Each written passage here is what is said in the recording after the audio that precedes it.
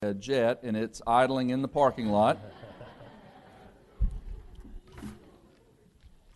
Not really. Really, he's too kind, and so many of you have been kind to Catherine, to myself, and to our family over the years. I've recognized many faces here and many people who have poured into our lives. It was 16 years ago this summer that right here at this altar, 2 chairs were placed, and Pastor Dave at the time called Catherine and myself down to the front and prayed over us and washed our feet as we were commissioned to leave to go to South Asia and to serve with the Muslim people group there. Very, very difficult place. We had a 8.5-month-old son, Aiden, who's now almost 17 years old. He's driving, so watch out. And we found out that summer, right after we were commissioned here, that we were pregnant with Tori Beth, who would be born in South Asia. And then Caleb came along a couple of years after.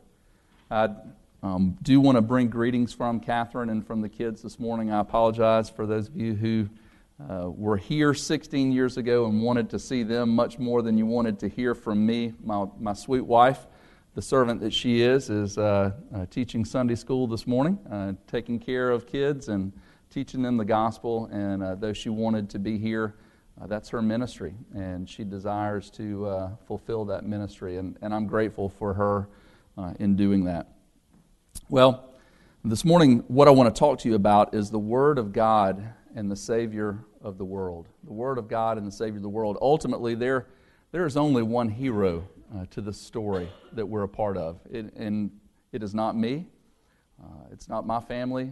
It's not the many other people that Green Pines has been so faithful to send out over the years. In fact, I corresponded just last week with Chad and Amanda. Many of you are familiar with them. I was teaching at Southeastern several years back and told the story of how Green Pines had invested in us and the love that we had been shown and the commissioning that had taken place here. And at the end of that class, a young man and young woman came up to me afterwards and they said, "We just want to let you know that we're about to be sent out from the same church." And so I want to commend you for that, for being a church that loves on families and keeps the world in view with the gospel as center. I also want to commend you for the way that you have given your pastor the opportunity to take a sabbatical. That is uncommon, and some of you may think, well, wait a second, I don't get a sabbatical. A sabbatical is a time of rest and refreshing, but for a pastor in particular, when we teach the Word of God, we have to teach out of an overflow. And it will serve this congregation well, I promise you, when Pastor Jared comes back and is refreshed and renewed and ready to lead all the more. So I just want to commend you for that and encourage you. This morning, if you would, take your Bibles and turn with me, if you would, to Matthew chapter 3. Matthew chapter 3. We're going to read a text that begins in verse 13 and runs all the way through chapter 4, verse 11. And again, the topic of the sermon this morning is the Word of God and the Savior of the world. The Word of God and the Savior of the world. And honestly, at first glance, you're probably going to look at this section of Scripture that I'm going to read, and you're going to say, well, you know, that doesn't seem like much of a missions text. I'm a missions professor at Southeastern and get to send out people, but I think you'll see by the end of our time this morning that this is central to the mission of reaching the world, what happens right here in Matthew chapter 3, beginning in verse 13. So if you would, read with me. Then Jesus came from Galilee to the Jordan to John to be baptized by him. And John would have prevented him, saying, "I need to be baptized by you, and do you come to me?"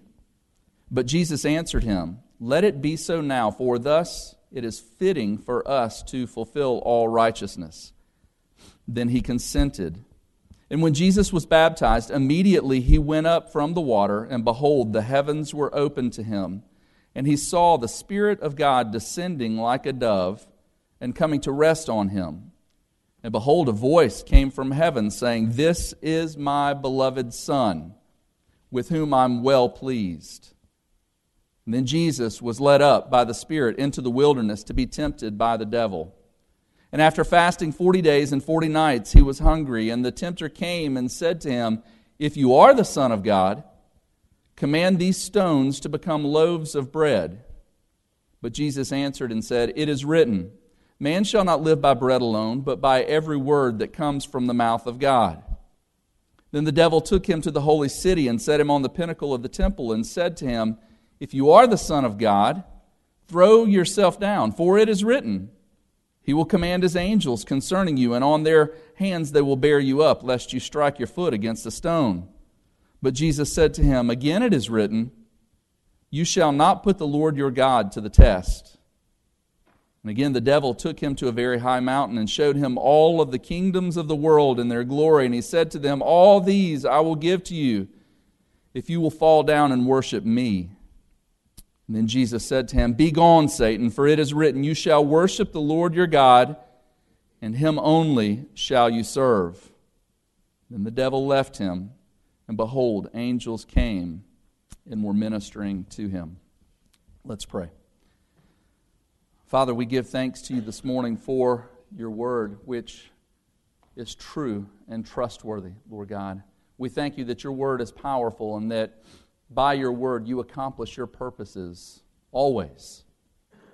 And we thank you for sending your Son who would perfectly trust and obey your word, even at great cost, Lord God. We thank you that Jesus did not seek after a crossless kingdom, but rather that He gave Himself freely so that we might gain you. And so, Father, we pray this morning as we come together and we walk through this text of Scripture that your Spirit would guide us, that you would lead us into all truth. And I pray, Father, that as you prompt our hearts, that you would enlarge Christ in our minds, Lord God, that we would worship Him as He alone deserves to be worshiped, and that we would trust your word, Lord, and that we would act in faith. And I pray all of this in the name of Christ, who is our King. Amen. So I want you to think about the context of this message this morning. Jesus' baptism by John serves as really the inauguration of the entirety of Jesus' earthly redemptive mission. And that mission, he says in this text of Scripture, is to fulfill all righteousness. This is the beginning of Jesus' public ministry. It starts right here in the waters of baptism. And John, as you notice at the beginning of this text, hesitates to baptize the Son of God. But Jesus understands that his mission is contingent upon his obedience right here and right now in this moment. And in so doing, he begins to identify with you and I through baptism. You know, baptism is that thing which is given to us where we identify with the Lord Jesus Christ in repentance and in faith. Jesus, the perfect Son of God, had no need of repentance. And yet He follows and is baptized in order to fulfill all righteousness on our behalf. His obedience becomes our acceptance before the Father. And so He would let nothing stand between Him and the fulfillment of all righteousness so that you and I can know and be reconciled to God the Father. And what's going to happen as a result of this at the beginning of His life, He's not only going to perfectly live out and follow the law of God, but He's also going to keep all of God's promises, rescuing humanity by living out and embodying the gospel of God. And that is our hope this morning. I want you to notice at the beginning of our text this morning that there are three amazing things that happen at the baptism of Jesus. Three things that happen just as by way of preface of what we're going to be talking about this morning. First, I want you to notice that the heavens are opened. The heavens are open. This is significant because Matthew's gospel is the beginning of what we call the New Testament. And what's happening here is that the canon of Scripture, or the Word of God, is being brought to the people for the first time in over 400 years. There had been a 400-year period of silence. In fact, if you look at the way that the Jewish people order the Bible, their Hebrew Bible, the Old Testament, ends with 2 Chronicles. That's the last chronological thing that happened in time going through the centuries. And there's been a 400-year period of silence between the last chapter of 2 Chronicles and this chapter, the first few chapters of the book of Matthew. And so when Jesus comes up from the waters of baptism, the heavens open. And it's symbolically saying that God is opening up once again, and He is going to bring something to His people. I want you to notice the second amazing thing that happens there is that the Spirit of God descends upon Jesus. The Spirit descends upon Him. God is anointing His Son as He promised. You see, way back in the beginning of the story that we call the Bible, God had promised that He would send a rescuer. The Jewish people identified that rescuer as the Messiah. And they were looking, they were waiting, they were longing for the Messiah to come. And time and again, men would come upon the scene and they would become a king or they would be a prophet, but they were not the Messiah. They could not rescue all of the people. But what would happen is every time someone would be anointed king, God Himself would send His Spirit upon that person to empower them to accomplish His purposes in their generation. What happens here is significant because when Jesus comes up from the waters of baptism, the Spirit of God descends upon Him, anointing Him as the fulfillment of the Davidic kingdom. He is the Messiah. He is the promised one. He is going to be the King of kings and the Lord of lords. But the Spirit descends upon Him also to show that He is not only going to be king, but that He is also going to be the suffering servant. In fact, if you look in Psalm chapter 2, you'll see where the prophecy speaks of the coming king. In Psalm chapter 2, verses 7 and 8, the Lord said to me, "You are my son, today I have begotten you." That's a messianic promise. The psalmist is speaking about the coming king who would be anointed by God to fulfill all righteousness as the King of kings. But the Spirit comes upon Him not just to anoint Him king, but also to anoint Him as the suffering servant. In fact, if you look in Isaiah 42, you'll see this prophecy that's spoken in the Old Testament. In Isaiah 42:1, it says, "Behold my servant, whom I uphold, my chosen, in whom my soul delights. I have put my Spirit upon him, and he will bring forth justice to the nations." And what happens in Isaiah's prophecy there is it begins to unfold that this one whom God anoints, this one with whom God's soul is pleased, would suffer greatly in order to reconcile God's people to Himself. And so what we find here is Jesus comes up from the waters of baptism. The heavens open. God is speaking. God is about to speak. The Spirit comes down, anoints Jesus King of kings, anoints Him the suffering servant, and then God speaks. And what does He say? He says, "This is my beloved Son, with whom I am well pleased." In other words, here He is.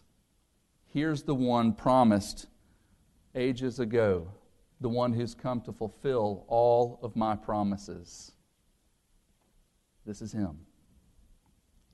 So what I want us to notice this morning is this text transitions. Usually these two passages of Scripture are taught separately. You've got the baptism story, right? And everything seems great because it ends with God speaking, saying, "This is my Son, and I'm pleased with Him." But then when you turn the page to chapter 4, verse 1, it says, "Then Jesus was led up into the wilderness to be tempted by the devil." And those two passages are normally taught separately, but I believe that we cannot understand them separately because they're intricately combined to fulfill God's promises. In fact, what I want us to see this morning, here's the main point. If you take nothing else away, here's what I want you to understand this morning, that God's Word conveys His will and reveals His mission. God's Word conveys His will and reveals His mission for Jesus and for you and me. The question is whether or not we will trust and obey what God has spoken. And praise God, as you're going to see, Jesus perfectly trusted and obeyed the Father's word, fulfilling God's mission, so that you and I have the opportunity to be called His children. So if you would, look with me in Matthew chapter 4, and this is where we're going to concentrate our time this morning. We need to understand those things as the backdrop of what's about to happen. Because most often when people open up Matthew chapter 4 and they read about Jesus being tempted, the danger is that we jump straight to application and we say, okay, when we're tempted by the devil, then the proper response is that we quote Scripture. And that's not a bad thing, that's not a wrong thing, but that is not the point of this text.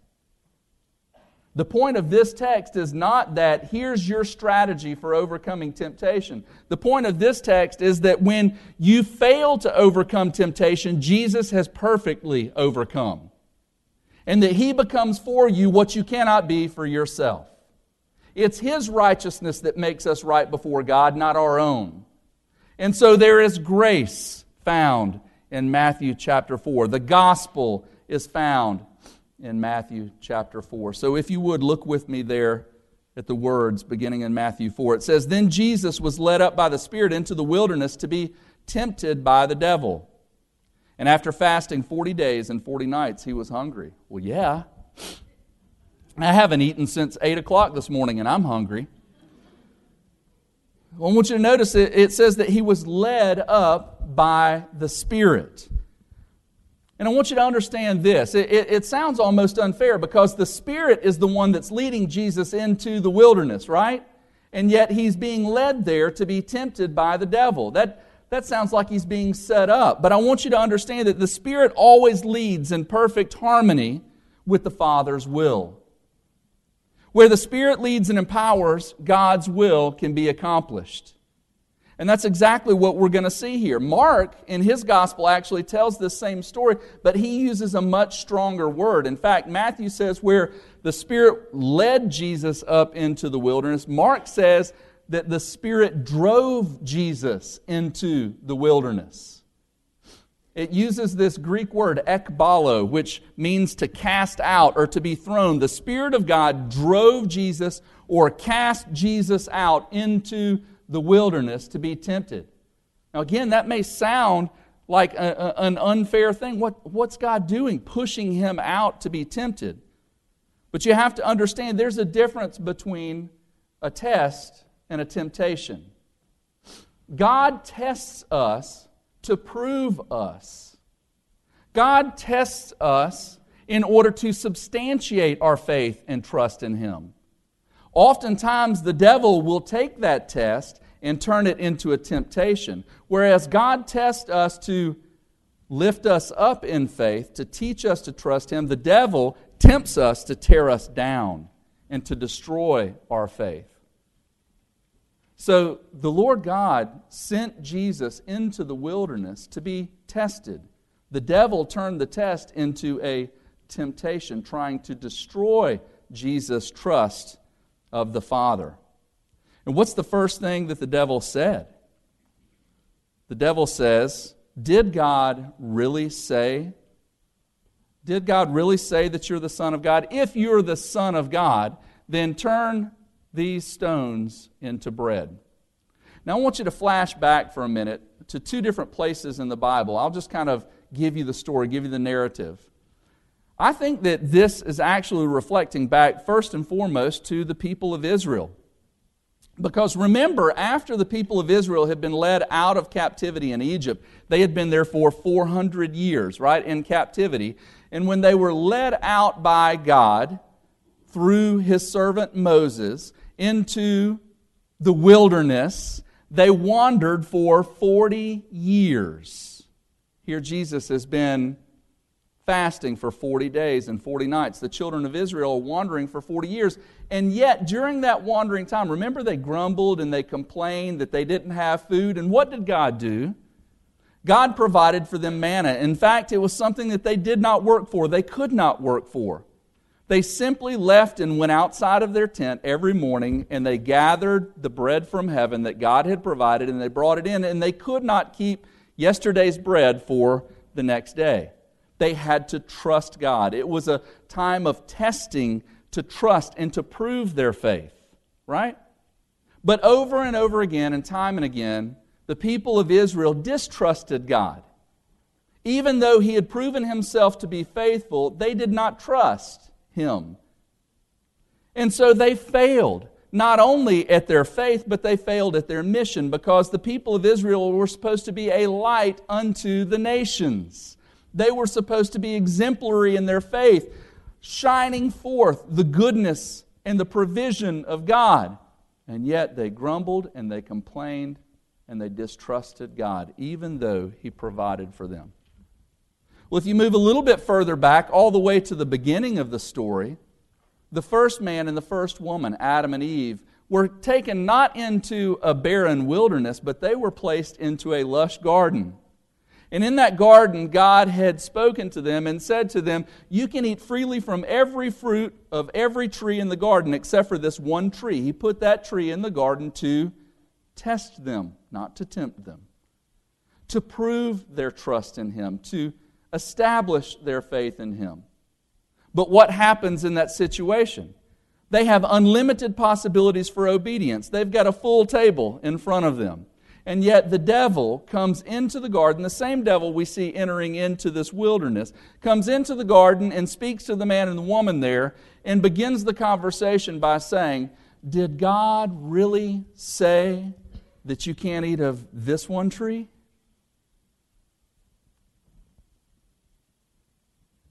This is important. Because, you see, God had created the man and the woman with a mission. And that mission was contingent upon their trust, their faith in Him, in His goodness, His character, in His Word. And God did say, don't eat of this tree, because when you eat of it, in the day you eat of it, you will die. And now the devil is taking that word and trying to tempt them to distrust God. And we know what happens, right? They distrust God's Word. They're promised an eye-opening experience, and they get it. But the problem is when their eyes are open, they become blinded. And death enters into all of existence, into creation, and it affects you, and it affects me here today. They distrusted God's Word, and therefore they failed at fulfilling God's mission. Now come back to our text for this morning. Matthew chapter 4. Jesus is led by the Spirit of God, not into a lush garden, where He has unlimited possibilities for obedience. He's led into a barren wilderness. And He's just gone 40 days and 40 nights without eating. And the devil comes in, and the devil has only one strategy, people. He's known as the accuser, the tempter. And he comes at them with the same strategy. His strategy is to destroy your faith, to destroy my faith. His strategy is to malign the character of God and tempt us to distrust God. And he comes at Jesus and he says, hey, listen, if you're really the Son of God, then turn these stones into bread. Now let me ask you a question. Would it have been sin for Jesus, if not prompted by the devil, to have turned stones into bread? I really don't think so. And the reason for that is because there are multiple times in His ministry that Jesus does supernatural miracles, taking one thing and turning it into something of provision, right? He turns water into wine. He breaks the loaves and the fishes and multiplies them and feeds the multitudes. There was nothing wrong with that. What is at stake here is, Jesus, do you trust the Father's Word? So the devil comes at Him with the same question that he came at the man and the woman in the garden. In the garden he says, did God really say? And here he says, if you're really the Son of God? I want you to look back just a few verses. These are the words 40 days ago that Jesus had just heard. He comes up out of the water, the heavens open, the Spirit descends, and the words boom forth. This is my Son. And now the devil is saying, if you're really the Son of God, then manipulate these circumstances But how does Jesus answer? He quotes from the book of Deuteronomy.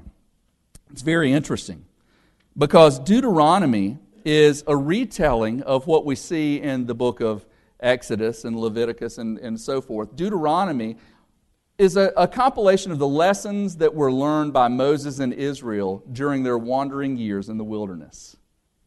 So Moses is going back and retelling the story and kind of summarizing what had happened and what they had learned as a result of that. And when Jesus quotes from Deuteronomy, he says there, he quotes from Deuteronomy chapter 8. Deuteronomy chapter 8, verses 1 through 3. Listen to these words. God has led you these 40 years in the wilderness that He might humble you, testing you to know what was in your heart. There you go, testing. To see if you trust God. Testing you to know what was in your heart, whether you would keep His commandments or not. And He humbled you, and He let you hunger, and He fed you with manna, which you did not know, nor did your fathers know, that He might make you know that man does not live by bread alone, but lives by every word that comes from the mouth of God. So where Israel failed, Jesus prevailed. Where Israel distrusted God and grumbled, even though God said, I will care for you, I will provide for you, trust me. Israel failed. Adam and Eve failed. Jesus prevails. And He says, it is written, man shall not live by bread alone, but by every word that comes from the mouth of God. The first temptation comes to an end with Jesus trusting what the Father had said. Yes, I am the Son of God. And I do not need to provide for myself because my Heavenly Father will make provision for me. Even though he's starving from the inside out, he trusts. His circumstances betray him, but his faith remains intact. Surely, this is the Son of God. Temptation number 2 comes. If you look there in verse 5, then the devil took him from there to the holy city and set him on the pinnacle of the temple. And he said to him, once again, same words, listen, if you are the Son of God, so he's persistent, right? This crafty one. In fact, in Genesis chapter 3, when it says that the serpent comes into the garden to tempt the man and the woman, the word that's used there is to describe the serpent. It says that he's crafty. That word literally means and has as its root form wisdom, but it's wisdom that has been twisted. Truth twisted. You see, the devil was made as an angel of light by God, and he was made good to serve God and His purposes. But he took that goodness and he twisted it. He distrusted God's character. He twisted the goodness within him and became evil. And now this same serpent comes at Jesus for a second time, this crafty one, this one who takes the words of God and twists them, and look what he does. He takes him to the holy city, set him on the pinnacle of the temple, and he said to him, if you are the Son of God, throw yourself down. Now watch this. For it is written. The devil is quoting Scripture at Jesus. He says, okay, I got your strategy. So the devil comes back and he starts quoting Scripture at Jesus. But the problem is he's quoting Scripture not to sponsor faith in God. He's quoting Scripture to destroy faith in God. But God's Word always accomplishes God's purposes, right? In order to fulfill God's mission. So he says, if you're the Son of God, throw yourself down, for it's written, He will command His angels concerning you, and on their hands they will bear you up, lest you strike your foot against a stone. So this takes place on what scholars believe to be the southeast corner of the temple. Jesus is standing about 400 feet above the Kidron Valley. It's the steepest point of the temple. And the devil is tempting him here with the same thing. If you're really the Son of God.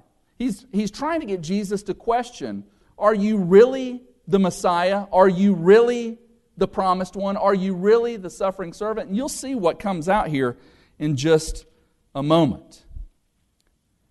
The devil is a deceiver. He's misquoting the Scripture. In fact, he's quoting from Psalm chapter 91. But the problem is, he's not the author of Scripture. He's using Scripture for improper purposes. But Jesus is the Word of God become flesh.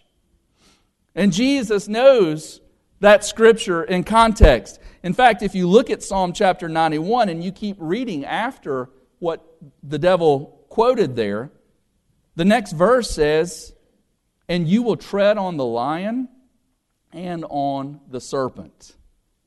The young lion and the serpent you will trample underfoot." Isn't that interesting? How is the serpent going to be trampled underfoot? By faith. Jesus is crushing the serpent by trusting God the Father rather than falling for these temptations. And so as the serpent twists the Word of God in order to try to destroy the faith of Jesus, the trust of Jesus, Jesus upholds the Word of God. He lives out the Word of God. Jesus said to him, "Again, it is written, you shall not put the Lord your God to the test." So instead of testing God's promise by forcing God's intervening hand, Jesus trusts God's Word. And he quotes again from Deuteronomy. This time chapter 6, verse 16, where Deuteronomy, where Moses is addressing Israel's failure to trust God at a place called Massah. So here's the thing that I want you to understand from this temptation. The essence of biblical faith is taking God at His Word and being obedient to His Word without needing any further confirmation. So oftentimes, we hear the Word of God and we hear things like, well, you should go on this mission trip. And we know that the Word of God says that we should all be about the Great Commission. We know that the Word of God says that the world needs to hear the gospel. We know that we have the ability to take the world the gospel and to proclaim it. And yet we hear that word and we question and we second guess and we hesitate. Jesus does not hesitate. He trusts the perfect word of the Father. He takes God at His word. He's obedient without further confirmation. And as a result of that, He becomes for you and for me what we cannot be for ourselves. I want you to notice the third temptation that comes along in verse 8, chapter 4, verse 8. "And again the devil took him to a very high mountain and showed him all of the kingdoms of the world and their glory. And the devil said to him, 'All of these I will give you if you will fall down and worship me.'" Do you see this? The devil now has laid his cards out on the table. He's showing his hand. He's getting to the heart of the matter. It was not just about getting Jesus to distrust. It was about getting Jesus to abandon faith in God and bow down and worship the devil as a God. So he says to him, "I'm going to give you all of the kingdoms of the world if you will bow down and worship me." And you say, well, that's silly. Why would he offer that? Well, the Bible does describe the devil as the prince of the power of the air, the ruler of the kingdoms of this age. So he has some measure of authority. He does have some power here, though limited. He's a serpent, but he's chained. He's limited in his authority. But what happens here is he says, "Bow down and worship me, and I'll give you the kingdoms of the age," or "I'll give you the kingdoms of the world." Listen closely. This is the heart of the matter. He's offering Jesus a crossless kingdom. He's offering Jesus a shortcut to glory. He's saying, Jesus, okay, if you're really the Son of God, is it necessary to be the suffering servant? If you're really the king, would God put His king through what you're about to go through? Is it really necessary for you to travel this road? Because Jesus knows exactly what's about to happen. When He comes out of the wilderness, He is on a road to Jerusalem where He will be crucified 3 years later. He will be spat upon. He will be cursed. He will be tortured, and that's not the worst of it. He knows that the wrath of God towards all of the sins of the world is barreling down the pipe in His direction. And the devil says, here's a shortcut. I'll give you the kingdoms of the world, and you don't have to go that road. Oftentimes in our lives, we look for shortcuts, don't we? We look for the way to get things accomplished with the least amount of resistance, with the least amount of pain. But I can tell you right now that the world will not know the gospel of Jesus Christ apart from great suffering on behalf of the saints. When my family and I moved to South Asia in 1999, left from here, commissioned, and went out. We found out just 6 weeks before we moved there that we were pregnant with Tori Beth, and the question was, do you still want to go? But that was the wrong question. Are you sure you want to give birth to a baby in a Muslim country in South Asia where the health care is very poor? Very poor is a generous statement. Are you sure you want to go to that place where there's political instability? Ladies and gentlemen, those of you who are here at the time, you know this because you prayed for us, you interceded for us. But within the first 3 months that we were in that country, we experienced an earthquake and a coup. The government was overthrown. There was a rocket attack by the Taliban at this time, right down the street from our house, bombs exploding. There were tanks parked outside of our house, people interrogating me. And I'm not saying that to uphold myself. Not even. What I'm saying is that I knew, and we must know, that those people will never hear the gospel unless people stop taking shortcuts. The world will not hear the gospel. The mission will not be complete apart from suffering. And there's a brand of gospel that's being sold around the world today that says that if you follow Jesus, everything's going to go well for you. But that flies in the face of what Jesus said. Take up your cross and follow me. Understand that to follow Jesus, it means joy, but it means joy in the midst of suffering. And Jesus got this. Praise God, He didn't fall for the temptation. He didn't take the shortcut. He didn't try to get a crossless kingdom. And He responded to the devil, quoting again from Deuteronomy. And then Jesus said to him, "Be gone, Satan, for it is written, you shall worship the Lord your God, and Him only shall you serve." Deuteronomy chapter 6, verse 13 says, "It's the Lord your God you shall fear, Him only shall you serve, by His name shall you swear." And it goes on and says, "You shall not go after other gods, the gods of the peoples around you, for the Lord your God is in your midst, and He is a jealous God." The devil had offered him a shortcut. Bow down and worship me. And Jesus says, no, I know the road that's ahead, and I'm willing to endure. I will trust. I will trust. So the Son of God refuses to go after other gods. He trusted God's word. He went on to willingly give Himself as the suffering servant in order to triumphantly fulfill all righteousness and complete the mission of God through the people that would be swept up into the kingdom by surrendering in faith to Him, me, perhaps you. So in conclusion, here's what I want to leave you with. Mankind was made to worship and to obey God. Adam and Eve were made good. They were made awestruck worshipers. And they were placed into a lush garden to live and to cultivate and to multiply in obedience to God.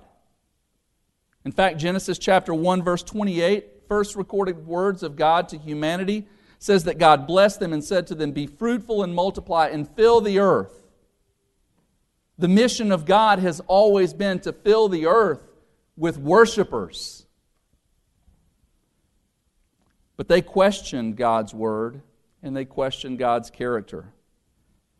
And they went from being awestruck worshipers to being brazen idolaters.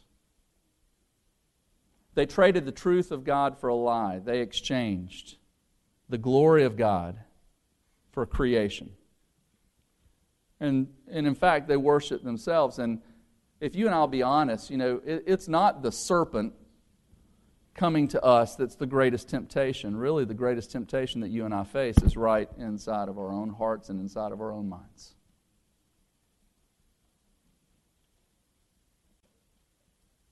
Not many people in here would fall for the lie of worshiping the devil.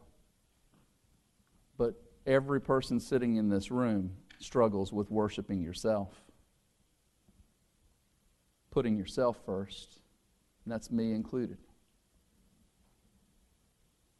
Adam and Eve once had authority over the entire world, but in rejecting God's word, they became enslaved to the very creation that they were made to rule.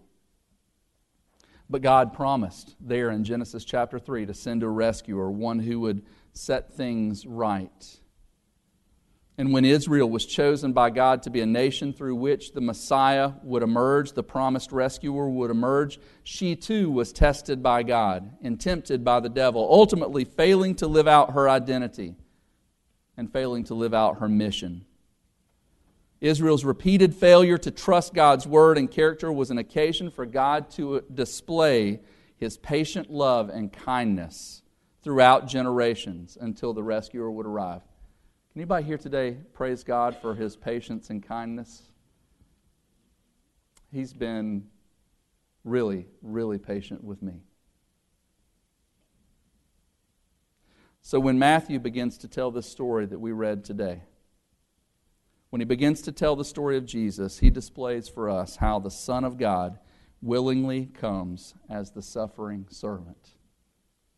And He lives a perfect and sinless life, a life characterized by worship and obedience toward the Father. He was for us what we could not be for Himself. And when the time came, Jesus didn't cut corners. He willingly laid His life down. And He said, "Father, let this cup pass from me. Nevertheless, not what I will, but what You will be done." And because the sinless Savior died, my sinful soul is counted free. For God the just was satisfied to look on Him and pardon me. I praise God that Jesus didn't cut corners. Ladies and gentlemen, the text today, it's the Word of God and the Savior of the world. It's the gospel. Jesus is for us what we cannot be for ourselves. And the beauty of this is the author of Hebrews goes on in chapter 4, verse 15. He says, "For we do not have a high priest who's unable to sympathize with us in our weaknesses, but one who in every respect has been tempted as we are, yet He without sin." Hebrews 2:18 says, "For because He Himself has suffered when tempted, He's able to help those who are being tempted." So when you read Matthew chapter 4, here's the first application. Don't read it as a plan, a strategy for you to overcome temptation by quoting Scripture, even though quoting Scripture is not a bad plan. The whole purpose of this passage is to exalt Jesus as the one who perfectly trusts God. He himself became for us what we could not be for ourselves. So that's the first thing. But a further application is if we trust Jesus with ourselves, with our soul, with our eternal destiny, which I'm going to call you to do here in just a moment. If you've never put your faith, your trust in God and His provision for you through the person and the work of Christ, I'm going to call you to that in just a moment. I'm going to call you to respond in faith to that, to trust God. But if you've already trusted God with your soul, how can you not also trust Him with your life? Meaning that if God were to call you to get on an idling plane in the parking lot, if you trust Him to rescue your soul from hell, how can you not trust Him, even in the craziest of circumstances, to follow Him onto mission to see others rescued? I can't promise you safety or security in following God on mission. I can't promise you that, and I won't, and God doesn't promise you that. But what God does promise you is His presence. Because Matthew ends his gospel in chapter 28, verses 18 through 20, with these words. After Jesus had died an atoning sacrifice for you and me, and had raised from the dead, and He spent 40 days encouraging the disciples, those who had followed Him, He called them to a mountainside, and He said, all authority in heaven and earth have been given to me. Do you hear that? The devil had promised Him a shortcut to that authority. And here He stands, resurrected from the dead. He endured the suffering, and now He stands and He says, all authority in heaven and on earth have been given to me. That means there's no place anywhere where Jesus is not in charge. Not in a Muslim country in South Asia, and not right here in Knightdale. There's no place where His authority does not extend. He says, all authority in heaven and earth have been given to me. Therefore, you, my followers, you who've trusted me, you go and make disciples of all nations, baptizing them in the name of the Father and the Son and the Holy Spirit, and you teach them to obey everything that I've commanded. And then listen. And as you're going, I will be with you always, even to the very end of the age. There is no circumstance that can separate the person of faith from their God. So that even if, like millions over the course of history, you suffer even to the point of death to get God's mission forward, advanced, the gospel out. Even if you suffer to that point, in that moment, you are not abandoned. This is the Word of God. This is the Savior of the world. Let's pray.